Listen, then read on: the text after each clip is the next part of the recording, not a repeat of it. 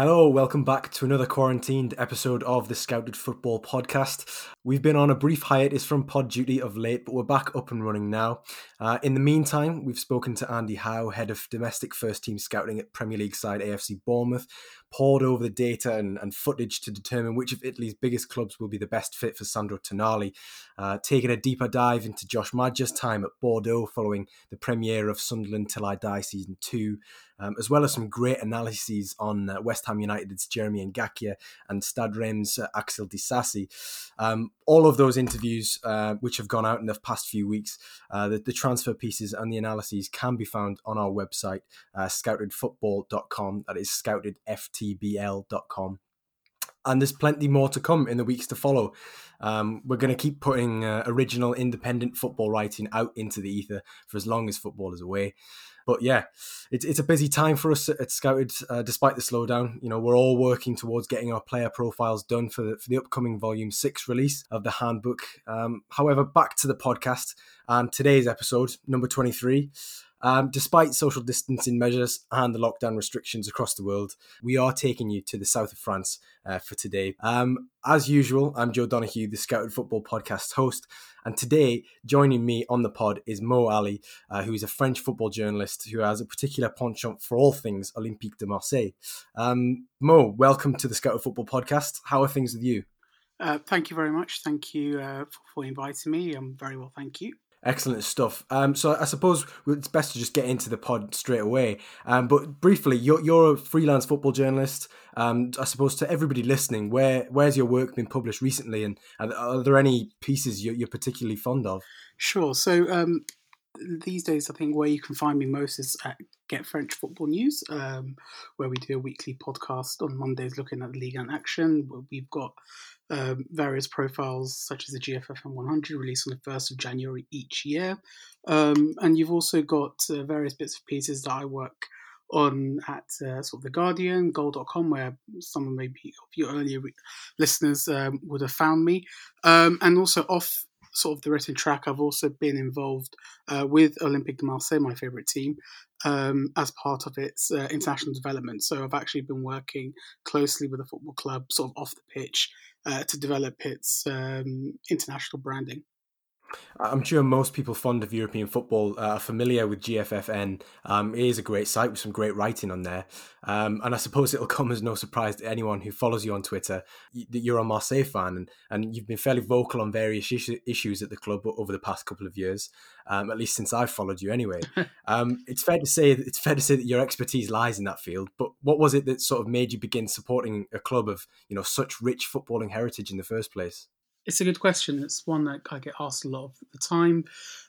Essentially, my journey began 13 years ago, so nearly slightly more than half of my life now. And I think it came from an idea that I wanted to connect with my football club. You know, growing up in North London, the Premier League is a bit more of an entertainment product, unless you're obviously supporting the teams in a way that, you know, gets passed down through generations. And like for the vast majority, it's sort of an entertainment product, whereas, you know, it's more of the case either in the lower divisions in England or across France, especially in the provincial cities. It's really more of a community-based franchise, and I think we'll speak about this a little bit later, where, you know, one club cities and the special sort of place that they have in the city fabric and the infrastructure is what sort of pulled me to Marseille. And obviously, I think 2007, 2008, when I started sort of following them, they had been in England and sort of bringing their sort of special brand of support over here. And I had the pleasure of watching them, you know, get teams like Bolton, Liverpool, Manchester United back in the old UEFA Cup and the early Champions League stages. So that's what initially pulled me to them. And over the few years, I think the love has only grown stronger. Yeah, for definite. I mean, it does kind of strike you as, you know, having that link where they came over for European games and stuff, that'll only strengthen those links that you felt to the club. Before we get into the football side of things on this podcast, I thought I'd throw in a little bit of information on a story that I read on Get French Football News when preparing for this episode, which is that amid the coronavirus shutdown, Marseille have turned their training centre into a place of refuge for domestic violence and sexual assault victims, which I'm sure you'll agree, Mo, I think it's a tremendous gesture and one which should be celebrated during a time when there's not really a great deal to be positive about. Of course, it's incredibly sad and troubling that the provision has to be there in the first place, but to have come up with the initiative is one small positive amid the current news agenda. Do you often get the feel that Marseille is really a community club? Yes, absolutely. So I touched on a bit on this in my last answer. Essentially, I've been there several times. It is, a one club city, especially when it's sort of in the professional sense. A high proportion of its citizens support Marseille. It's one of the most well-known institutions of the city. As important as the government or the local council. Sort of one of the biggest employers and all the like. The fan groups. The organized fan groups there have their own sort of business models. They are also part of the fabric and the furniture. Marseille has a special place at the heart of the of the city. For example, when it was bought in 2016 by Frank McCourt, these discussions had to also go to the mayor of the city, who was involved, who was part of the unveiling and the announcement, which is sort of goes to show. And I think on your point of the domestic violence victim is being housed at the club's training ground, it's sort of almost the least that they can do. I mean, in Marseille, I don't think anyone is surprised where, in times of crisis and suffering, the club steps up, just as other institutions will step up and provide for the city's residents. There's also been further provisions. I think catering staff have been helping out with providing meals to the people that require them. And the like, resources have gone into fighting COVID in the city. So I think it's a great gesture, and I think one that needs to be applauded.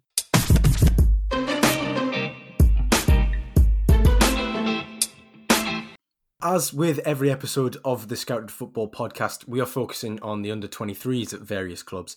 And today, along with the individuals at Marseille, some of whom have featured in the Scouted Football handbooks, we'll also be looking at some of the younger players at other clubs in the south of France, namely Nice and Monaco. It makes sense to begin with Marseille then. And what better place to start than with Boubacar Kamara, who spent his entire career at the club. And I say entire, despite the fact he's only 20 years old, because he's been with Marseille since 2005. A local boy, very good centre-back, known for his distribution from deep. Mo, what is it about Kamara that has endeared him to Marseille supporters? I think the first point is his love for the club. I think that's the main selling point. I think that's what gives you that extra little bit of a special relationship with the club's fans, who are, as you know, very notorious when it comes to expectation, and are very difficult to win over. So, expressing your love for the club where possible at all times is the quickest way to sort of have them in your pocket. So Kamara, age 20, many scouts across Europe will have known his ability. He's made his debut over 2 years ago. He's already featured in several European campaigns. He's thrived in a challenging environment. So it's no surprise that teams across Europe, I think Arsenal among them, have been interested in him. And there was a time where there was a contract situation where he could have gone and perhaps, upped sticks and gone to a better team to continue his development. But unlike certain other players who we'll get onto at the end of this segment, he's decided to stay. He's made very clear his love for Marseille, that he has no intention to leave. He has no interest in doing so, and that he wants to develop his career at Marseille. And a successful Kamara will go a long way to ensuring a successful Marseille. I mean, his attributes are pretty clear to see for anyone who watches him. He's comfortable on the ball. He's tall enough to be a force in aerial duels, despite feeling like he hasn't really fully filled out yet, and also has sort of the ability and versatility to step into midfield. What is it about his style of play that sticks out to you? Easiest way to answer that is that his versatility. I mean, I absolutely love his ball playing qualities at centre back, but Marseille have, because of financial constraints and questionable management one way or another, have had to chop and change their side quite a bit. And his ease of being shunted further forward into a number 6 role, and then being very, very calm on the ball, bringing his defensive traits in front of the back four, stopping forward blocks, is I think the best format. And I think, actually, personally, from watching him over the last sort of year or two and seeing him played around 30-40% of the time as number 6. He actually performs better there for me, at least in the Marseille context, even though he absolutely prefers being a centre-back. But of course, it's the versatility and being able to play very well and adapting very well in more than one position is the key endearing trait for me. Yeah, I mean, when I watched him with France's under-19s at the 2018 under-19 Euros, he was sort of one of the players that you thought, yeah, you know what, he could step up and maybe push up further up the field and play in that number 6 role. So it's obviously very good to see him, adapting very well there. Marseille as a club have obviously had, fantastic young players in the past. The likes of Franck Ribéry and Samir Nasri spring to mind. Given how much first-team football he's had so far, with Marseille, do you place Kamara on a similar pedestal in terms of his long-term potential? Absolutely. I mean, I think he is perhaps the first player in the McCourt era that began in 2016 who has genuine potential and talent and is very bankable, which is quite different from, say, the Nasri era or the Ribéry era, or even more recently with the likes of Andre Ayew and Maxime Lopez, in that the traits that he possesses are very marketable in world football at the moment. We've read recently that Manchester City are very interested in acquiring services, and at the moment, before coronavirus, Marseille kind of need all the money they can get with regards to financial fair play. But he's a person that has a whole lot of trajectory still ahead of him. He still got a bit to learn. He's not exactly the raw talent, but he still has a couple of seasons where he needs to sort of rally himself right up to the highest level. And when you compare him to some of the other players that have sort of come out of the Marseille team, they've sort of either drifted off or were sold too early, or had sort of made lengthways to overtures to move. And I think a big negative of being at Marseille, but that's something that will hopefully change soon, it's his inability to produce young players and inability to sort of harvest them and make them grow. We speak about Maxime Lopez, who we'll get on to in a second. He came to great fanfare in 2016-17 under Rudy Garcia, but then has somehow slipped and really isn't much to rave about these days. But with Kamara, the fact that he's from the youth, the fact that Marseille don't really need to sell him because he's just recently signed a multi-year contract, and still Marseille are heading back into the big time with the Champions League qualification on the line. And the next year, having Champions League qualification at his hometown club for the first time in 7 years would have been a big, big plus and a big sort of feather in his cap. That remains to be seen, of course. But right now, if you compare him with what's come out of the Velodrome in recent years, he stands, I think, personally, head and shoulders above the rest. Yeah, he does give off that feeling, certainly, that he's sort of something special coming out of Marseille where there hasn't been as much, as you say. I think one of the things that stood out to me about Kamara was the fact that this 18, 19-year-old kid, fresh off the back of that under-19 Euros, where he was a standout player, he came into one of France's most historic sides in a crucial position on the pitch and, more often than not, looked very much at home. I mean, you have to consider this, was a teenager who could play in a variety of positions, playing in one of the most demanding positions on the pitch in Europe's top 5 leagues. And he was, as you say, thriving in a challenging environment. He was doing that at the time in a side who, I'm sure you'll agree, were a side who were underperforming and in front of one of Europe's most notorious and fearless fan bases. So, I mean, how much does that say about, his character as well as his actual ability?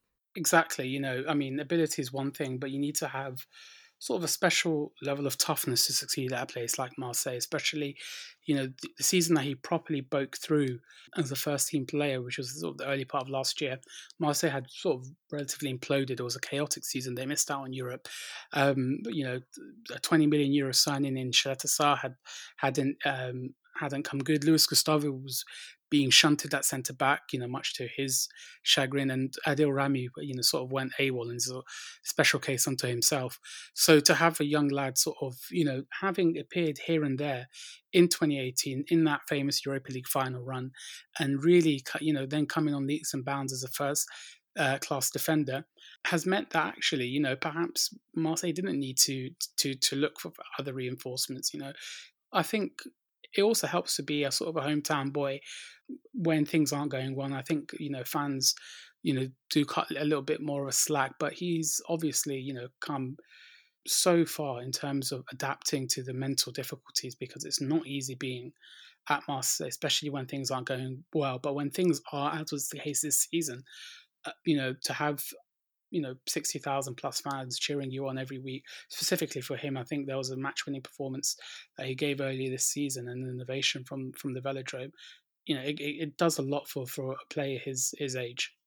Moving on to a defender who hasn't seen anywhere near as much first-team action as Kamara, but has done well on sort of limited viewing of him earlier this season, was Lucas Perrin, who's another who's come up through every youth group at the club's academy. Just from what you were saying earlier, from inside the club, what is the opinion of him having had no senior football up to the age of 2021?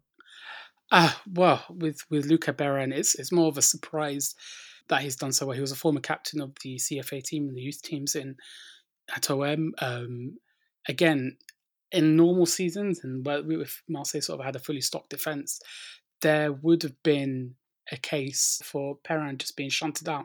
In the case of Luca Perrin, it's sort of under promise and over deliver. He's performed really well in the games that he has performed in, and Marseille had only lost once. He was put in a period where Boubacar had actually been sent off earlier on in the season, and Alvaro Gonzalez had suffered an injury. So with Shaletta Sarr and no sort of defender being able to sort of play alongside a Croatian, Paramount just came out of nowhere. He's only relatively been fielded for the first 3 games as an emergency sort of backup, but then came in a 2-0 win over Toulouse at the end of November because Villas-Boas had thought, we could do with giving one of our defenders a rest. How about fielding Perrin, who has rarely put a foot wrong?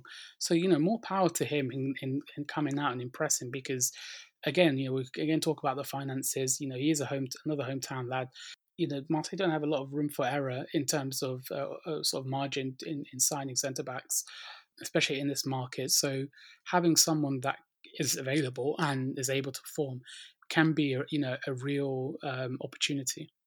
Another first teamer that I'm keen to gain a little bit more insight into is Maxime Lopez, who you touched on just earlier, because his contract situation is that it's expiring in 2021, which means that he could very well be up for grabs on the cheap this summer. He is, of course, the diminutive central midfielder who burst onto the scene a couple of seasons ago, but this year has really struggled for starts and seems to have sort of, I don't want to say fallen off a cliff, but hasn't lived up to the promise that he looked as though he was able to achieve. Why do you think that is? I think it's a combination of several factors, to be honest. And it's a bit of a shame because, like you mentioned, when he came to such great fanfare in 2016-17, it was sort of Rudy Garcia's plan that he put in Lopez as an idea, basically telling the fans, look, I'm here to play differently. I'm here to really utilize the youth, for a team that had barely done so in several years. So for him to perform so well in the first couple of months, becoming player of the month, scoring a double against Caen in April 2017, at the age of 18, 19, it really sort of propelled hope that, this guy was going to be a Samir Nasri for the future. 3 years on, he hasn't really kicked on. His performances are relatively mediocre. He doesn't have a lot of goal contributions. A lot is made of his sort of diminutive nature. He's very small on the pitch. And the passing that he was once famed for has become a little bit awry. It's. I think the best way maybe to put it is he's sort of being cast as a jack of all trades, but master of none when it comes to the offensive play. And it's been unfortunate this season where Villas-Boas has sometimes played him even as a right winger because of the fact that there's no players available with Tovan injured and a couple other suspensions and injuries in the side. Lopez is seen as a sort of a dispensable, adaptable solution rather than being a cast iron first team member. That's not to say that he's had a poor season, not by any means. It's just that the likes of Valentin Rongier and Morgan Sanson have become sort of key components for that 4-3-3 that Villas-Boas likes to play. And as a defensive midfielder, he would opt for Lopez. Is sort of being shunted out, and Rongier is just as good a passer. He has more tenacity. He's probably up on most traits when you compare him to Maxime Lopez. So, of course, there's going to be some sort of chop and change for that. When you talk about his contract ending next year, I personally don't see him as being one of the more bankable talents. It's possible that he will find the midfield a little bit light and he might reimpose himself. So, yeah, I think he's just not kicked on, essentially. Yeah, he's clearly a player with ability, given his breakthrough, but it sounds like he's fallen down the pecking order considerably, and obviously Rongier has now become far from expendable in that midfield. For the sake of argument, if he were to move at the end of the season, would you see him remaining in France, or do you think that he could make the jump to another top 5 league, or is it going to be the case that he's just going to run down his contract until 2021 and just see it out and leave on a free transfer, which I suppose would be a shame given how he burst onto the scene. I mean, what are your thoughts on the future of Maxime Lopez? It sort of reminds me, although not to an alarmist degree, reminds me of the descent of Vincent Cosiello, the diminutive Nice playmaker, 2016-17, who was incredible that season, with the likes of Hatem Ben Arfa, Valé-Germain and the like. And now he's, went to Germany, didn't do too well. I think he had suffered a serious injury, and is now back at Paris FC in the second division. I wouldn't go as that far in saying that Lopez's career is going to take a similar turn, but again, he's not as bold, not as forward thinking perhaps as some of the other players or some of the teams would like their players to be in terms of driving up the pitch, creating chances. He's more of a sort of like you mentioned in your notes, sort of a secure distributor, someone that is passing the ball perhaps sideways. It's more of a safe, riskless distributor of the ball. I personally think, and I don't see him signing a new contract. I'd be surprised if he does so. Where would he go? I think perhaps a step down in Ligue 1 to a mid-table tier, the likes of Bordeaux, Saint Etienne, perhaps, someone else. He could end up in Spain, where I think they're perhaps a little bit more amenable to his style of play, or follow Cosiello to the Bundesliga again. Another perhaps good change of scenery to reinvigorate his career. Visually the comparisons to Vincent Cosiello are clear, both being, quite small midfielders, and obviously playing in the same position. But I suppose it'll be interesting to see where he ends up if his contract does run out.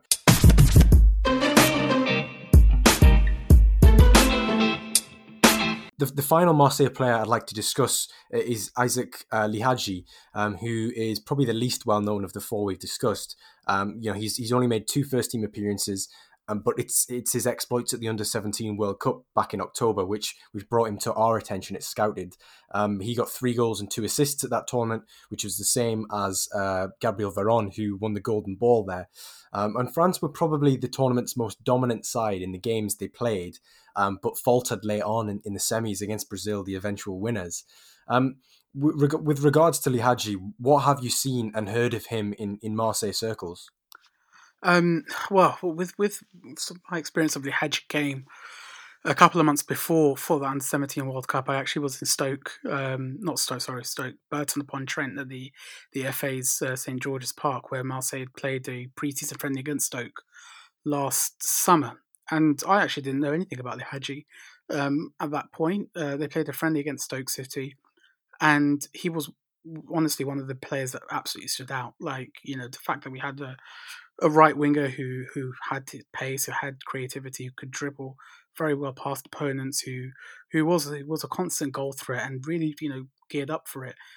Everyone, or the Marseille fans who especially based in England, who did go to that game and sort of scratched their heads and like, who is this player with a number 30 something on his shirt, asking around and stuff.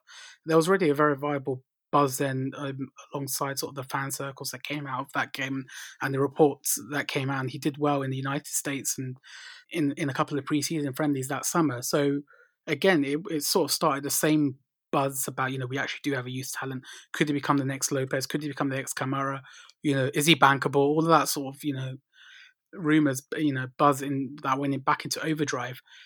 And yet he's in the same position that Kamara was 2.5 years ago, has the opportunity to sign a contract, enter into the first team, and then continue his development that way. And of course, if he does well, he'll be given minutes in Ligue 1.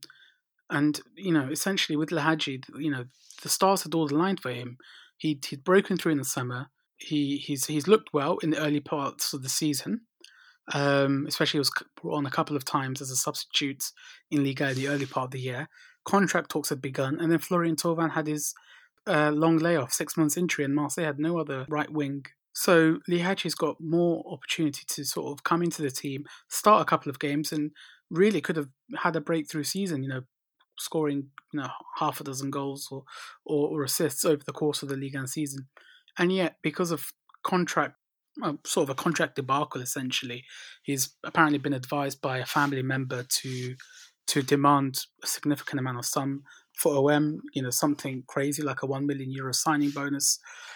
And then with reports that, teams like Arsenal, Lille, Dortmund, Gladbach were sort of on the trail, Marseille had essentially run out of steam. And it's a shame because it's robbed OM fans of a new sort of fresh blood. Essentially, Villas-Boas has also been clear, he's a fantastic player, but we need to protect the club's interests. And therefore, if he's not going to sign, if he doesn't see himself have a future here, then he's not in a team, sadly. And that comes at a detriment to his career. And I will not be surprised if it takes a while for him to get going again because of the fact he's lost roughly 5-6 months of sort of unbroken league and attention, unbroken runs in the first team. There were times, like I mentioned a couple of minutes ago, where Maxime Lopez had to be shunted as a right winger, or even Valer Shaman, and players that don't really ply their trade in that formation. So if Isaac Lihaji had played his cards right, he could have had 15, 20 games by now, and maybe more of Europe would have been standing up. It would have been beneficial to him. It would have been beneficial to Marseille, and the fans, of course. And sadly, I think that chapter's closed. So now he will run down his contract. That's fairly certain. I don't know how it will pan out during this pandemic, but he'll run out his contract, and that will be that. And there's rumours that he's thinking of signing a pre-contract at Lille and becoming another one of Luis Campos and Gerard Lopez's pawns. But it's a shame, essentially, because from what I saw and the reports that I've sort of since heard of him, he's a fantastic player and a lot of potential, a lot of raw potential. Yeah, that definitely does sound like a shame. I was going to ask a little bit more on sort of that contract situation, but you pretty much summed up everything that I had to ask there. I mean, ultimately, do you see him signing a contract in the summer? No, he's probably going to run it down. Will he renege on his demands? Probably not. No. And I suppose if he did make a move and sign that pre-contract with someone like Lille, yes, it would be good to see him, getting those minutes. But, he has, of course, had 4 or 5 months where he could have been playing in a team which was missing Florian Thauvin and was having to, put square pegs in round holes at right wing. And I suppose for that to have happened because of a contract situation, or rather for that not to have happened because of a contract situation, is definitely a shame, because we always want to see young players playing at the highest level, and as you've said, he's shown he's capable of cutting it when he's been put to the test in pre-season games. So it is a shame, but it will be interesting to see sort of how that pans out over the next couple of months, especially with the global situation.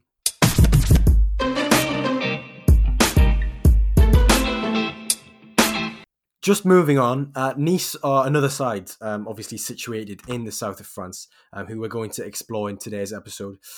They've got one of Ligue 1's younger and better squads, currently sat in 6th place, 4 places behind Marseille.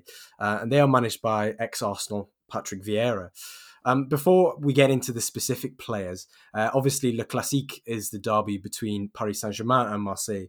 But given the proximity, the geographical distance between Marseille and Nice, what is the sort of the relationship between those two clubs? Again, like you mentioned, there's perhaps more pressing opponents for OM, especially with Paris Saint-Germain, of course, and more recently Lyon. But Nice remains a thorn in their side. The two clubs simply don't like each other, and it's just a sort of an old-fashioned locality rivalry.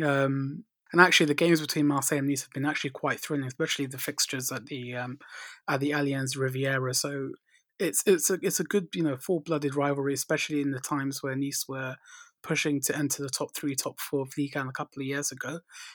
They've since sort of gone off the boil a bit, but that's only because rebuilding and getting young players in and having sort of a change of direction. But in the intervening years between 2016 2018, in particular, there were some very, very good clashes between OM and Nice. And ultimately, it's one of those rivalries where sort of you begrudgingly hate them, but you do want them to be there just so that you can you use that energy and develop into develop your sides into teams that have that character that can go to hostile places and pick up a well-earned 3 points. I'm just rattling off a few names from Nice's squad list at the moment, and it's clear to see that they're stacked when it comes to under 23s.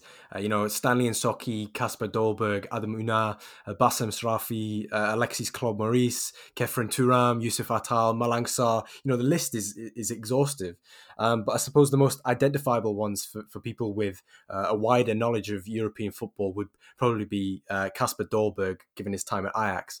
But the likes of Yusuf Attal could well become more commonly known names in their own right over the next couple of years. So I suppose we'll start with him because he probably has the most distinctive style of any Nice player. He's fast, he's direct, he's audacious, he's really, really entertaining fullback turned winger. He was one of 10 players who completed over 100 dribbles in Europe's top 5 leagues in 2018-19, which just shows you sort of the extent and the impact that he can have on the pitch. Mo, what are your thoughts on Attal? I mean, you mentioned it perfectly. Essentially, I was agreeing with what you said. He's a player that bombs down the right wing, absolutely great at getting forward. Uses the pass and move sort of to great aplomb. He's someone that it's a shame because of his injury. Someone that's had his season curtailed, but last season from right back and left back, being shunted all over the place. He was someone that struck 6, Ligue 1 goals. I think it was joint top scorer or top scorer completely in that Nice side. He's somebody that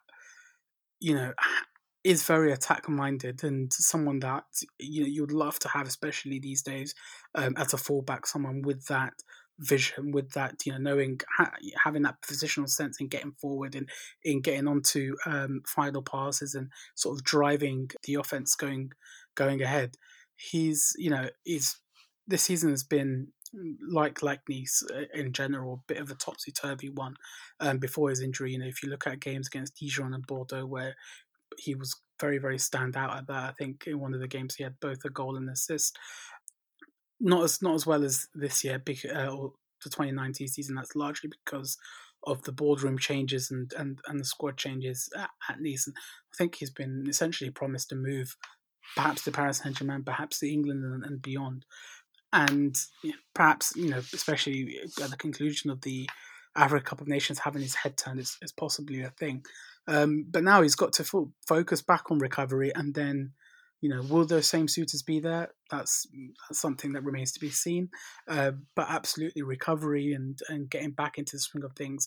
I guess Nice will be delighted to be able to have him for a while longer as they look to rebuild under Ineos. Yeah, so first and foremost, just going back to you describing his style, he's a high volume dribbler, bombing down that right flank, as you said, takes on players at will, has really good speed. Currently out with that knee injury, as you say, but, should be back for, the remainder of the season, whenever it resumes, hopefully.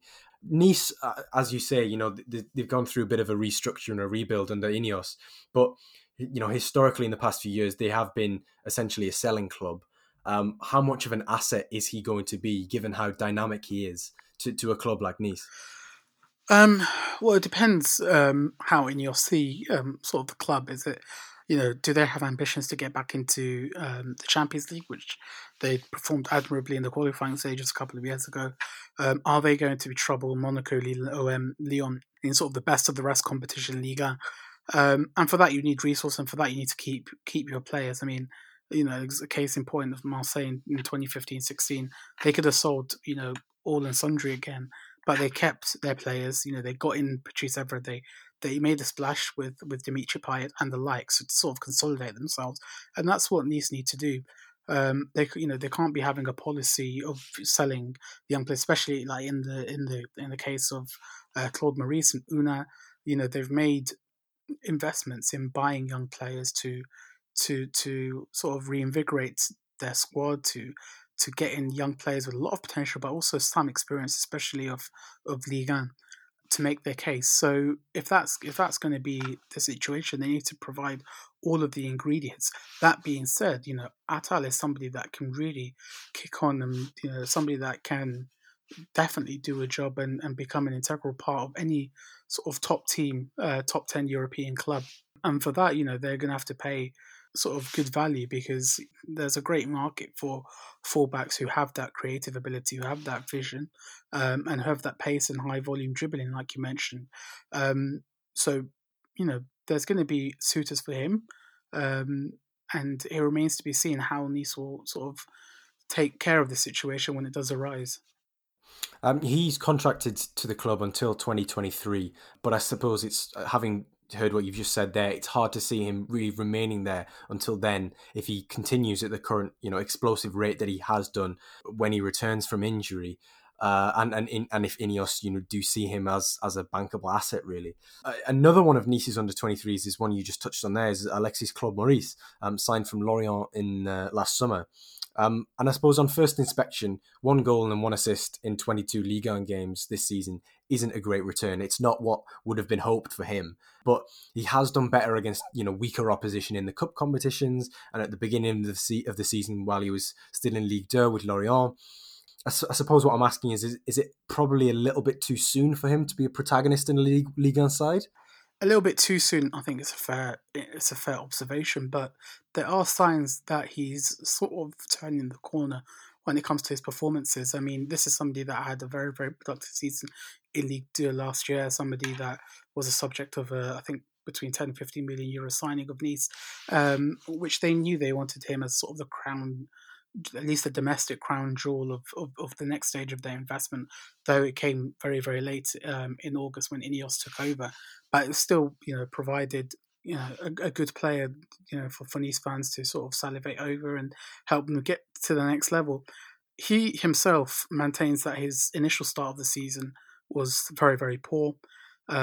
He himself called it a 2.5 out of 10. He'd been unable to be adapting, to Ligue 1 football, unable to adapt to Vieira's methods, and essentially not really asserting himself. Overall, poor finishing, poor crossing, being easily sort of beaten, not a massive amount of defensive contribution. But, he scored his first goal in a defeat against Nîmes, and specifically before the restart, he's been having a lot of really good games, and Nice have been enjoying more successes. I mean, he was fantastic in the wins against Lyon and Monaco, 2 high-flying teams and 2 fantastic victories that enabled Nice to sort of consolidate their top half position. Really, February and March have been his real introduction to Ligue 1, as you say. Now, of course, this comes at a very bad time with what's been going on in the world, but they're hoping that especially if Atal does come back for the resumption of the season, whenever it may be, we're looking at the start in the mid of June, currently at the time of this podcast in Liga. Claude Maurice is going to be someone they're going to look forward to continue where he left off. He hasn't had the chance to really have a sustained run in his favoured position to develop and to contribute that way. That should come as these good performances come in, as key players come back, and as Vieira settles on his 11. But the blame just doesn't lie on him, but it also goes on to, I think, the coaching of him so far.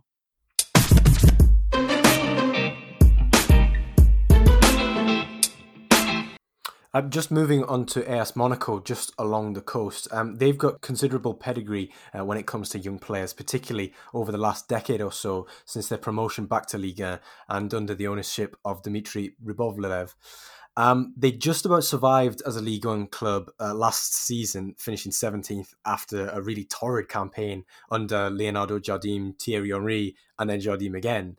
But currently now they have Robert Moreno, who's their manager, who previously had been assistant manager at Roma, Celta Vigo, Barcelona, and the Spanish national team, as well as a brief stint in the top job in Spain towards the end of last season as well. His background is very much in youth football, which is interesting, as he's coached a variety of youth sides, during the 2000s, earning his spurs as a coach. So you'd hope that he knows his stuff when it comes to developing young players. And Monaco in particular have a couple of high-profile young players in their first team at the moment. You look at Alexander Golovin, still just 23, and Aurélien Tchouaméni, just 20 years old himself. But I'd say the vast majority of their youngsters, unlike last season, are out on loan this year. From your perspective, Mo, what are the thoughts on Monaco's progress over the next couple of years and the wealth of talent that they have in reserve? Will they be threatening the top two again anytime soon? Will they be taking that best of the rest title? I think some listeners will be surprised for me to say that I'm not exactly a fan of sort of the way that Monaco have sort of gone about sort of their development and sort of the acquisition of these youngsters in the last couple of years, especially I think over the last 24 months probably. And the reason I think it sort of reflects muddled thinking on their behalf. I think it's fantastic that they've got the resources to scout sort of these raw gems. From a couple of years ago, Bernardo Silva is obviously a great example.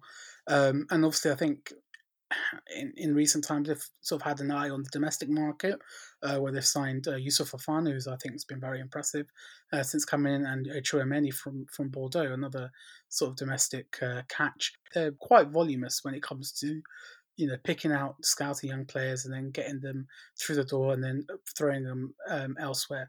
But if that's to be their policy, you've also have some surprising loans. It's really, I think they're trying to develop the same blueprint that won the Ligue 1 title and enabled those many millions of euros of sales that they achieved at that period. But trying to reinvent the wheel that way, even though they haven't got the same resources, and perhaps football has changed. There are new obstacles, new challenges, and they've wasted a lot of time in thinking that they know what they want, but then in practice, to sign, say, differently. Signing William Goebbels for 15, 20 million euros. Pietro Pellegrini is another one. Jordi Mbula. In domestically, you've got Grandsir and Jonyud Aholo. You've got fantastic youngsters in Jonathan Panzer and Lyle Foster, who played the first game of the season against Lyon, the 3-0 defeat on the opening night back in August, but then shunted back to the Belgian league with Bruges. It's just a lot of mess at the moment. There's no consistent, coherent strategy as to what the end game is with these players. And Monaco, a couple of years ago, from that descent, struggled in Ligue 1. They almost got relegated last year. This year, very, very poor start once more. But they've stabilised under Moreno, who, despite, I think, has looked okay last couple of weeks before the season was stopped. But there are still question marks. You've had the defeat to Nice, failure to beat Dijon and Rennes. It remains to be seen. I think the jury's still out for Monaco and their sort of programme at the moment. You mentioned there that Aurélien Tchouaméni was poached from Bordeaux recently and was a great player for France's youth international sides. In terms of him and the likes of 18-year-old William Goebbels, who also made the switch from Lyon for 20 million euros in 2018, as you mentioned, these are players who haven't seen all too much time on the pitch for Monaco, particularly this season. I mean, we even look at the likes of Pietro Pellegrini, who arrived to much fanfare, but then has pretty much dropped off the face of the earth. I can understand where you're coming from with that whole, the muddled approach is how it sort of seems in their youth recruitment at the moment. But I mean, sort of, what are the hopes for those players? The Tchouaménis, the Goebbels, the Pellegrinis, the bigger names of the youngsters. Again, it's a shame really, because what Monaco have sort of replicated is the Italian format where you've got so many players contracted. That essentially there's only 18 spots in the matchday squad. So you're contending with so many competitors in your own turf, and being sent to God knows where, and not really being able to break through. Especially every transfer window comes news of 3 or 4 youngsters that Monaco wants to buy. It's quite hard. And essentially, you're going to get a lot of collateral damage in that players like Pellegrini and like Goebbels has found, much to his displeasure these days, who were once touted as the next Martial or the next, whomever, have not really had the opportunities that were afforded. And that's because Monaco don't have that coherent strategy, as we said. Tchouaméni, as in particular that you mentioned, is a very versatile player. It's a very interesting player, and I think those that have a lot more data at their disposal than I would have obviously picked this out. But he's a player that has that sort of tenacity in defensive midfield, has a good sort of defensive abilities, but has very, very good eye when it comes to passing. Is very, very comfortable on the ball, and enables him to play a lot at the base of that midfield in various formations. In Bordeaux, he's played within 4-3-3, a 4-3-2-1, 3-4-2-1, many combinations that Paulo Sousa has enabled. Started off the season very, very well, but has looked very, very poor for much of the last 2, 3, 4 months. But that still did not stop Monaco from bidding 20 million for him. Paulo Sousa actually once, when there was a lot of news regarding a potential move, subbed him off after 39 minutes and just said blatantly on Canal Plus later that evening that he was just absolutely crap. He deserved to have been taken off, etc. This is a player that still has a lot to refine about his game. Again, Monaco, with their arsenal of data, have probably been tracking him a lot longer than that, and have clearly seen something that enabled them to spend 20 million, which Bordeaux, of course, in their financial troubles, are not going to reject. But has since played only 2 games, 32 minutes and 12 minutes at home against Angers and Rennes, both of which were very poor substitute appearances. And by that point, this was at the start of Robert Moreno's campaign as Monaco boss. He's going to be settling into his 11 very soon, and I think for all of his youth credentials, if Monaco want to solidify themselves back into that top 3, top 4 equation in Ligue 1, they're going to be needing to rely on a lot of experience, especially since they've got the funds to do so.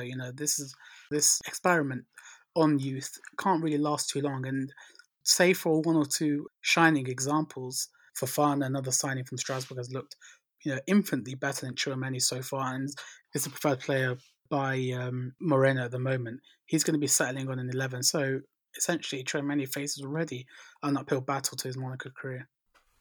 Yeah, he does. I mean, a player that hasn't really played very much, and of course the likes of Fofana in there who are hot competition for his position. Very much like that Italian model that you alluded to there, which was a comparison that makes perfect sense, but I hadn't thought of whatsoever.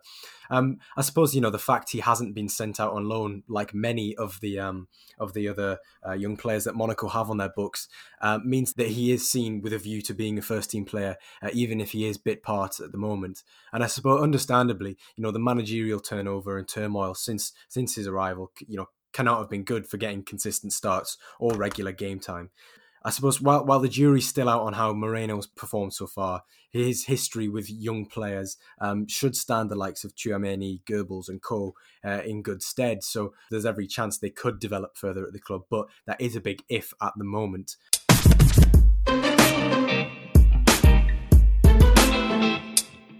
That is all from us on the Scouted Football podcast today. Our little foray across the south coast of France comes to an end. Thank you to Mo for joining me and for providing heaps of insight into the inner workings of Marseille, as well as their closest geographical rivals. Mo, do you have anything of yours you'd like to promote? Maybe some GFFN stuff or anything else in the works, perhaps? Thanks for that. Nothing at the moment, obviously, given the current situation. But when the leagues do resume, there'll be a lot of information coming, especially when the transfer window does resume. So feel free to give us a follow, and have a listen on the GFN pods that come out both Monday and Thursday. I think I speak for all of us when I say it can't come soon enough. Thanks for tuning in. I've been Joe Donoghue, and you've been listening to the Scouted Football Podcast. Bye for now.